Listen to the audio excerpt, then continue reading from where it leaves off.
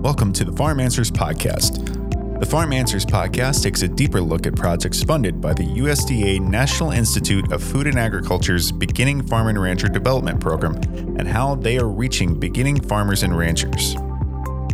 Hi, Liza. Welcome to the Farm Answers Podcast. Hi there. It's great to be here.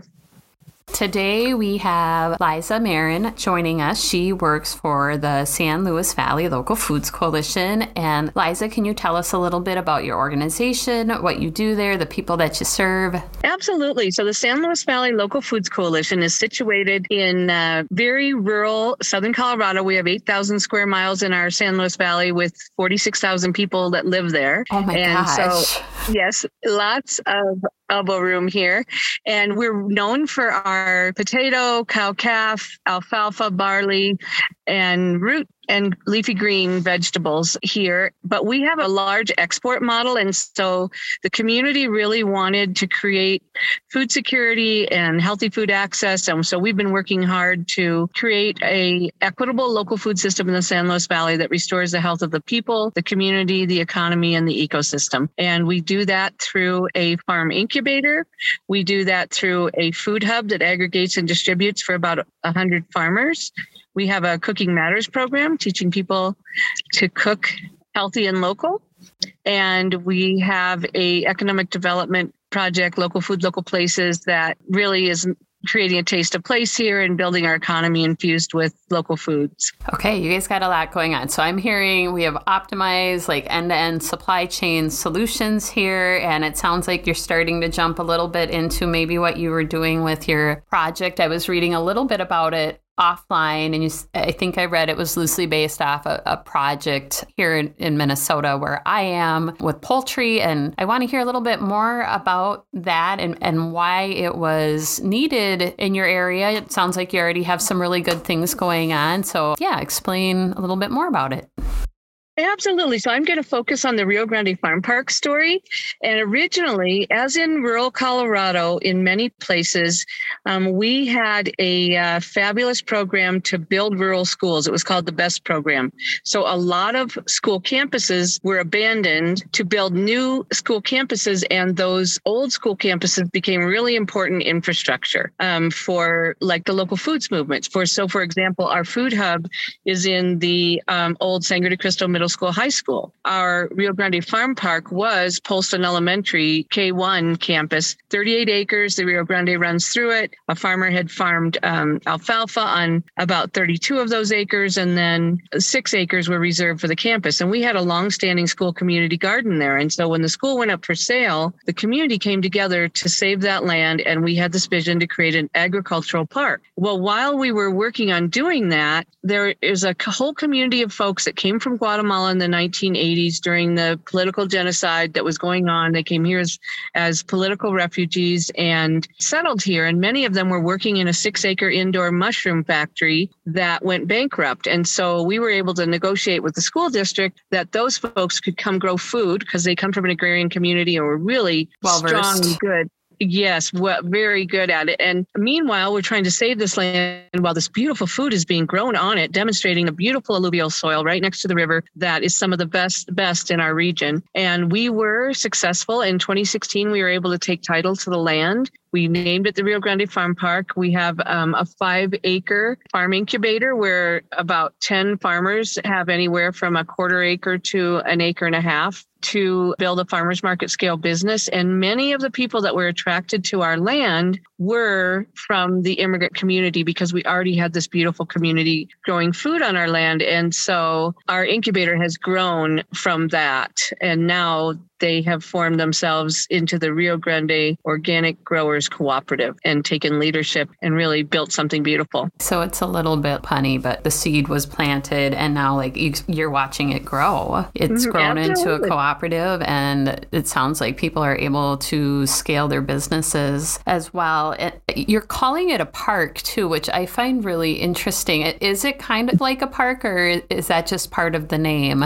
Well, the truth of the matter is it's 38 acres. The Rio Grande runs through it. Education's really important to us. And so we have a whole environmental education program, and actually only 17 acres are arable, growable land. And we do some cover cropping. We have 3 acres where folks have sustenance gardens just to feed their families and their communities. And then we have this 5-acre place, but we have a incubator space, but we have a nature play playground there. So a playground that mimics nature for our children. There's a lot of homeschoolers that come and use the park. We were able to build an education center with GOCO funds, which is Great Outdoors Colorado. That's if you buy a lottery ticket in Colorado, 50% of all those funds go to park and recreation and outdoor advocacy. And so you definitely qualify as a park then if you're getting that funding and you have a playground there. Absolutely. Yes. And really right across the footbridge on the other side of the Rio Grande is a conventional community park. And so the community is well served by parks in the traditional style. So having this agricultural park really brings a different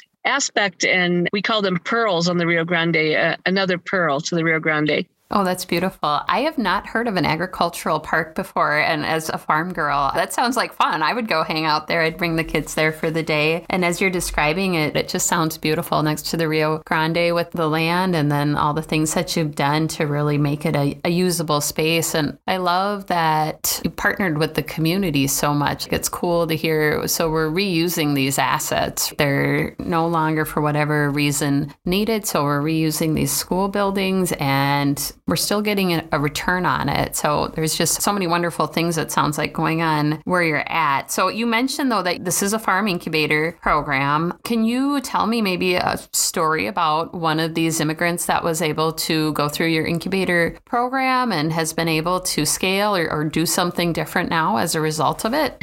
I will say that most of the farmers that are with us have been with us since the beginning. So this idea of building a business and buying your own place and moving off has not been our model so far because most of our farmers came to us with challenges with land access. So we are working with LandLink to find opportunities. But in the meantime, we do have some long time. We started in 2016 and this is 2022. So we do have some folks who've been with us from the beginning.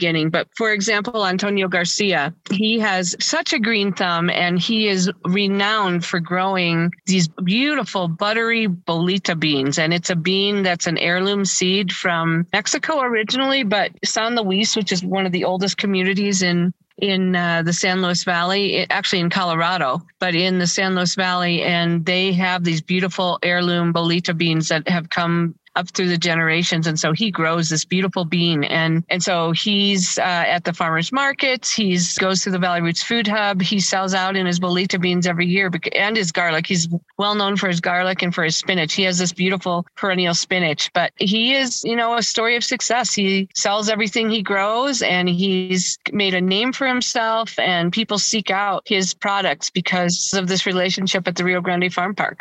Oh, it sounds like a quality product. I've not heard of these beans before.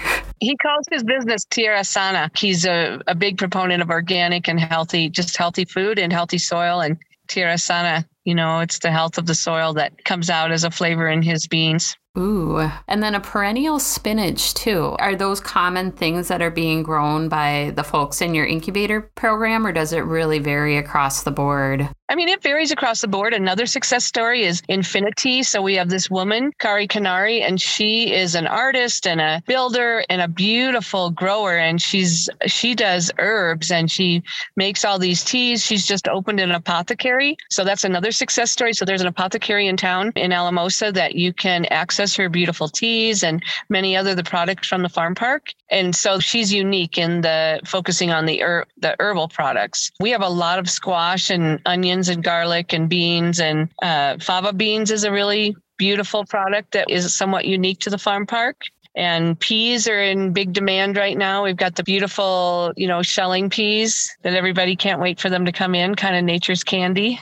They are nature's candy. The rabbits have been eating all of mine this year, and I am beyond devastated. Okay, so goodness. So really, your program sounds like it's just doing amazing things. So if you're seeing people, they have this land, maybe they haven't accessed their own land yet, but you're seeing them develop into some sort of business, whether it's a farmer's market or a storefront. the apothecary is a really unique one. So if I'm a beginning farmer, how do I engage with your program? Most of the folks who've come to join us have come by word of mouth. However, we do have an opening and an application process every spring. So far, we haven't had to turn anybody away. We've been able to find enough space on our 38-acre farm for new folks. You would come in, that we have an agreement, organic land practices, sharing the water in a civil and lovely way, and being willing to be responsible for some liability insurance and being a good steward of your weeds. It's kind of some of those kind of things. And then to agree to be part of our education process in the winter. So we have really great speakers on soil health and on cooperative business development and on land access. And then we have peer education too. So we have, wonderful knowledge within our group of farmers. So they also share knowledge with each other. And so that's really enjoyable.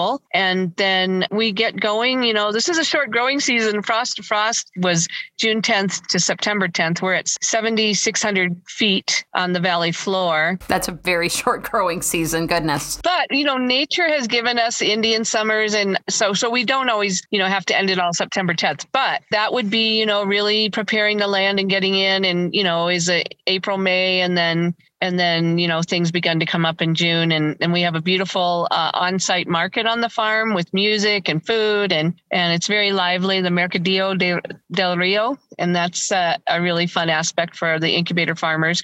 And then our gardeners, our family gardeners, they're welcome on the land. They have free access. They don't have to pay to be there, but they're prohibited from selling their product in a handshake agreement. All right. So if I want to engage in the program, I need to go online. I need to apply. It happens in the springtime, and you don't turn people away is what I heard. You figure it out somehow, some way. Well, we haven't had to so far because farming is hard work. It's not for the light of heart. No, it is not. What's next for your program? How are you going to continue to help beginning farmers? We have built this education center. We've built educational programs, but they're in their beginning stages. We really want to solidify our curriculums, really reach out to, beginning farmers across the 6-county region and not just serve the farmers on the land, but also to embrace the beginning and other farmers who are interested across the valley. And to, we've gotten to the place where we can perhaps hire a dedicated education director that would be their job, is curriculum and education. And then we have all these beautiful relationships with people of the land who come in and we'll do a Migdio Balón from the Pueblo, New Mexico Pueblo farm, and just different Tesuque Pueblo, and just different folks that just bring a beautiful perspective in teaching, and we, honor them with honorariums and bring them in. So just building that program and doing more of what we do well. We're not really trying to get bigger. We're just trying to get better. Oh, I think that's great. It sounds like you know your mission and your vision really well, and you're focused on that, and that always brings success. Liza, you didn't mention it, but you are also the founding director, right, of this program? I am the founding director of the organization. Many people went into creating the Farm Incubator, and we have a beautiful farm manager. We have Julie Mordecai. I just want to give a shout out to her. She really helped build this program. We looked to Beth Lachelle at Fort Lewis College. They have a beautiful farm incubator, and they really mentored us in getting going. And I know they've been part of the Beginning Farmer Rancher Development Program nationally. I got to go to a beautiful farm incubator gathering nationally in California that was so inspiring to be with all these different farm incubators across the nation and learn what they're doing and glean, ideas. And then there's this beautiful bank of curriculum. So we don't always have to, reinvent the wheel. There's just a beautiful library of curriculum, national curriculum that we can draw from too. Yeah, and there's nothing wrong with borrowing from people if it's well done. Sometimes if it isn't broke, you don't have to fix it, right? Right. You are very humble in acknowledging all these people. Just as you were talking about the program, I'm like, a lot has happened. I know you're like, we've been around for a while, 6 years. What I'm thinking is you've been around pretty short amount of time, and holy smokes, have you gotten a lot of work done? And some of that credit must have to go to your founding director. So nice job. Okay, last thing here. We're really grateful you were able to join, but where can people learn more about these programs? Absolutely. So go to riograndefarmpark.org and you will find all the resources you need. And you can also call 719-539-5606. Okay, very good. And do you guys have social media at all where people can check you out on Instagram or Facebook? Yes, you are speaking to an elder, but we have a beautiful Instagram. We have Facebook. We're not much in Twitter, but we really have a great Instagram and Facebook presence. And so that's a great place to find us. And if you do Rio Grande Farm Park, you'll find us in both places. Delia Torres is our social media guru, and she's amazing. It sounds great. You're doing wonderful work where you are. Thank you for joining us today, Liza. It's been my pleasure. Thank you for listening to the Farm Answers podcast. This episode was hosted by Betty Burning, produced by Curtis Monken and Jeff Reisdorfer. Listen and subscribe to the Farm Answers podcast on Apple Podcasts, Spotify, and all other major streaming platforms. Tell your smart device to play the Farm Answers podcast. To learn more about this USDA NIFA BFRDP project and other projects, visit farmanswers.org. The Farm Answers podcast and farmanswers.org are funded by the United States Department of Agriculture, National Institute of Food and Agriculture, and are a product of the Center for Farm Financial Management at the University of Minnesota.